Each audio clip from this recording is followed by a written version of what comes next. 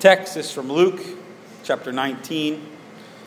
We're actually only going to do verses 1 through 10. He, that's Jesus, entered Jericho and was passing through. And behold, there was a man named Zacchaeus. He was a chief tax collector and was rich. And he was seeking to see who Jesus was. But on account of the crowd, he could not, because he was small in stature. So he ran on ahead and climbed up into a sycamore tree to see him, for he was about to pass that way. And when Jesus came to that place, he looked up and saw him and said, Zacchaeus, hurry and come down, for I must stay at your house today. So he hurried and came down and received him joyfully. But when they saw it, they all grumbled. He has gone in to be the guest of a man who is a sinner. And Zacchaeus stood and said to the Lord, Behold, Lord, the half of my goods I give to the poor, and if I have defrauded anyone of anything, I restore it fourfold. And Jesus said to him, Today salvation has come to this house, since he also is a son of Abraham. For the Son of Man came to seek and to save the lost. This is a very familiar story for us, mainly because we all know the children's sermon, or at least most of us do, about Zacchaeus, who was a wee little man, and a wee little man was he. When you look at this text, though, it reads sort of awkwardly, doesn't it? I mean, Jesus comes to the place, and he looks up and sees Zacchaeus. Says, I'm going to go to your house. It doesn't even say how he knows it's Zacchaeus, but apparently he does. And then Zacchaeus takes him in joyfully, but the crowd is not happy that Zacchaeus has welcomed Jesus or that Jesus has gone into his house. So they start complaining, apparently outside of the house, but Zacchaeus, they're now in the house, answers Jesus as if he's part of that conversation, sort of defends himself. And then when Jesus answers Zacchaeus, notice what he says. Today salvation has come to this house, since he also is a son of Abraham. Do you notice that? He's answering Zacchaeus, but he calls him he. That's really awkward in conversation. Jesus seems to be more answering the people that are outside complaining. There are these two conversations going on in this text. And they sort of interact with each other and go back and forth, but it seems a little bit awkward at first. Though this is how conversation often happens, right? You're sitting at a table with a bunch of people, and you may say to this person about that person, or you may talk to all of us at once. This is how conversation goes, but still I think it's weird to note and important, because there are two levels of conversation going on here. And if you're going to understand this text, you have to understand them both. Jesus is passing through Jericho, and there's this man named Zacchaeus. He was the chief tax collector and was rich. I explain this often, but this is important in a lot of stories. Tax collectors, by most people, are seen sort of as used car salesmen, that they rip people off. But that's most of the time not the real problem that people would have had with tax collectors. Tax collectors were Jewish people who had basically sold out to the Roman government. They worked for the Roman government to collect very excessive taxes from their fellow Jews. Did they skim off the top? Yes. But in most cases, they were actually allowed to do that. That's how they got paid. And so some tax collectors were much more dishonest and much more of a problem. But the fact is, all tax collectors were looked at poorly, not because they ripped people off, but because they were traitors. Because they had sold out to the army that was inhabiting Israel, that had been so cruel to Israel over the years. And they were making money, collecting money from everyone else. It's not just that they were IRS agents. They are IRS agents for the foreign government that has taken them over and abused them for years. They're traitors. And as traders, they would not have been allowed into the temple. They would have been chased out of the temple. The term sinner that they use of Zacchaeus here in the text doesn't just mean he's a bad person. That's how we tend to use sinner. I'm a sinner, you're a sinner, we're all sinners, and that's true. But when it's used in the first century, it's a pretty particular term. Sinners are people that are so bad, or because of their lifestyle are so dirty, that they can't possibly go to the temple. They weren't allowed in the temple. So, if you were a leper, you couldn't go get right with God ever. If you were a prostitute, they would never have let you in. And if you were a tax collector, there's no way. You're a traitor. Get out of the temple now. And so you, as one of these people, as a sinner, you would live your entire life not being able to go to the temple and do the one thing you thought you needed to do to get right with God, which was make sacrifice. So you lived your whole life separate from God and as a secondary citizen in the community. This is what Zacchaeus is. And to make it worse, he's small in stature. Now, I don't know how small Zacchaeus was. The text doesn't really say. I mean, is he a little person? Is he that small? Is he just very small? People in these days were smaller than they are today. And so he would have had to have been really pretty small to be considered small in these days. So not only is he a sinner, is he a tax collector, but he's very, very short. And if you've ever been around somebody who's very short, they tend to not like to be told that they're very short. Does he have sort of a short complex? Sort of a Napoleon Bonaparte sort of thing going on, where he's very sensitive about how short he is. Is that why he became a tax collector?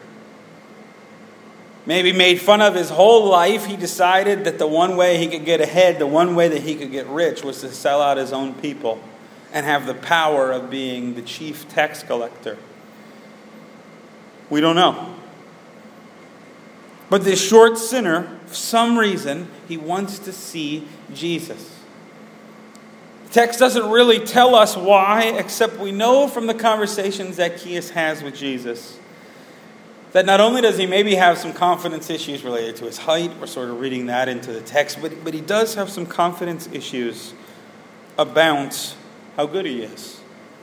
As a sinner who could never go into the temple, you would expect this, right? He seems to have had trouble in the past. He seems to have ripped people off. And yet he says to Jesus, half of my goods I give to the poor.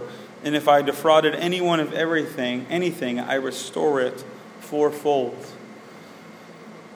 You see here in Zacchaeus a man who in the past has done some pretty terrible things.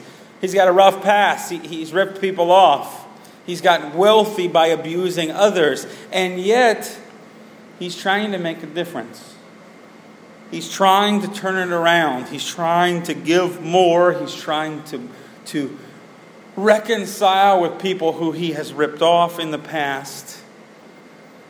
And yet, I think, underlying this conversation, he's asking the question that many of us ask. Is it enough? We all know the bad things that we've done. We all know the brokenness that we have in our own life. And we may be better now than we were years ago, but we still remember the things we did years ago.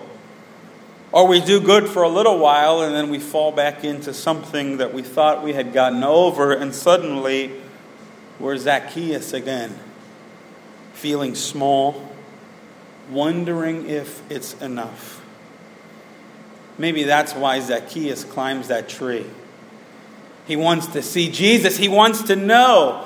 He wonders if maybe this Jesus who he's heard about, this Jesus who had spent so much other times with sinners, might be able to give him an answer to some of these questions that he seems to be working so hard to find. And so he climbs up this sycamore tree to see the Lord as he passes him by. And Jesus, instead of just passing him by, looks up in the tree and sees Zacchaeus. Does he know that he's Zacchaeus because he's the Lord? Is he really that short that his reputation has preceded him? We don't know. But he says, Zacchaeus, hurry and come down, for I must stay in your house today." To be in someone's house is a special honor. To eat with someone, to be at a table with someone, is to recognize them and accept them. This is why the Pharisees and so many others around Jesus get so mad that he eats with sinners and tax collectors. But Zacchaeus is pumped. He hurried and came down. I can imagine little Zacchaeus jumping out of the tree at this moment. Like, I thought I was just going to get to see Jesus. I never thought Jesus would talk to me. And Jesus knew my name, and he invited himself over to my house. And that's not rude at all. I want Jesus to come over to my house. I want to have a conversation with this man. He receives him joyfully. It's always joyful when the Lord calls us by name and invites himself into our lives. Or at least, I think it should be. Sometimes we don't really want the Lord messing in certain parts of our life. But I think it should be something we receive joyfully. But the crowd sees this. I mean, here's Jesus coming into Jericho, and according to their own philosophy, their own thought, Jesus should not be around these sinners. Jesus should be around those that are on the in, the priests, the Pharisees, the good, important, clean people, those who had made themselves right with God through sacrifice. The crowd seems to wonder the same thing about Zacchaeus that Zacchaeus wonders about himself. Is he good enough? How can this man be good enough? And if this man is good enough, then my way of thinking about how I'm good enough just doesn't seem to cut it. If Zacchaeus can be in, well then my understanding of works doesn't work. They grumble. They see this man who Jesus goes into his home. Zacchaeus seems to hear these comments. Text isn't real clear about how this is working. Seems like they've gone to Zacchaeus' house and maybe people are complaining outside so that Zacchaeus can hear them. Zacchaeus looks at Jesus, hearing the crowd, and lays out his defense. "Half my goods I give to the poor, and if I ripped anybody off, I pay him back fourfold." And we see why Zacchaeus wants to see Jesus, because he wants to know, is this good enough? Jesus answers, but he answers in a way that really seems more directed at the crowd than Zacchaeus. "Today salvation has come to this house, since he also is a son of Abraham." See, he's answering the crowd's questions actually here. "For the Son of Man came to seek and to save the lost." What does Jesus mean, today salvation has come to this house? I mean, for many of us, we would define salvation as some sort of prayer you have to pray or decision you have to make, but I see none of that here. Surely it's not just because of the good things that Zacchaeus does. Well, Zacchaeus, you're making a good effort. Salvation has come to your house today. No, who has come to his house today? Jesus has come to the house today. Jesus is the salvation that is there, that he brings to say to Zacchaeus, "No, you're not good enough, but I'll cover you the rest of the way." That is the salvation that Jesus brings. Not that it demands our work for salvation, but that Jesus takes our feeble attempts to do God's will and makes them good enough anyway. And this outrages the crowd. But Jesus says this, "The Son of Man came to seek and to save the lost." See, according to that crowd, Jesus' mission should be the people that are already in, the people that are already there, the people that are already on God's good side. That's who God should favor. That's who Jesus should come for. And you can hear plenty of preachers talk about how God wants to be there for those who are good, for those who are already in.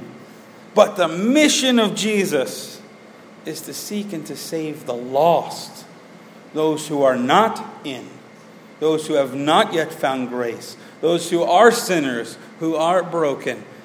That's the mission of Jesus.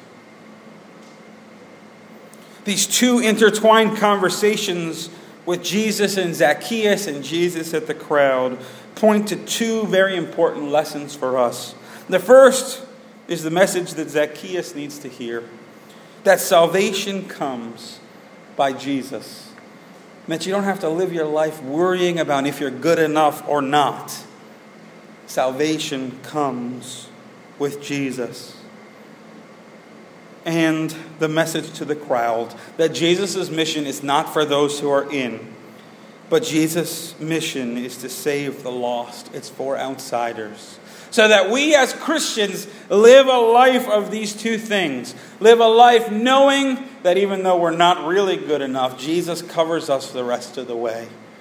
And we live a life knowing that Jesus' mission is for people who do not already know. Jesus' mission is for the lost.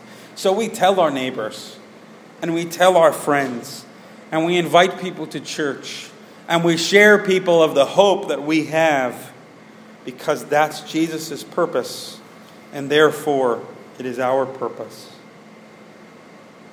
This is an especially neat day to hear this message, because in the sacrament of baptism, we are reminded that salvation comes in Jesus alone. In our tradition, we baptize infants, not because the babies have made this particular commitment to Jesus Christ. They can't make that commitment. But we trust and we hope as a church and as the family that God makes a commitment to this child, that salvation will come when the time is right. Come to his house. We are reminded that child is a part of the church, just as Zacchaeus was part of the house of Abraham. That God's promise is for them, and that God cares desperately for the lost. We are reminded that we have been saved, and so must we share this message with others. Let us pray. Jesus, we thank you that you noticed little Zacchaeus. You understood his struggles just as you understand our own. So often we feel little. We know that we are not good enough. We know that we can never compare to your goodness. And you love us and meet us anyway. Help us to care for the lost. Help us to be part of your mission to seek and to save the lost. Work through this church, work through your people, that your purposes may be accomplished, that you would receive all the glory forever and ever. Amen.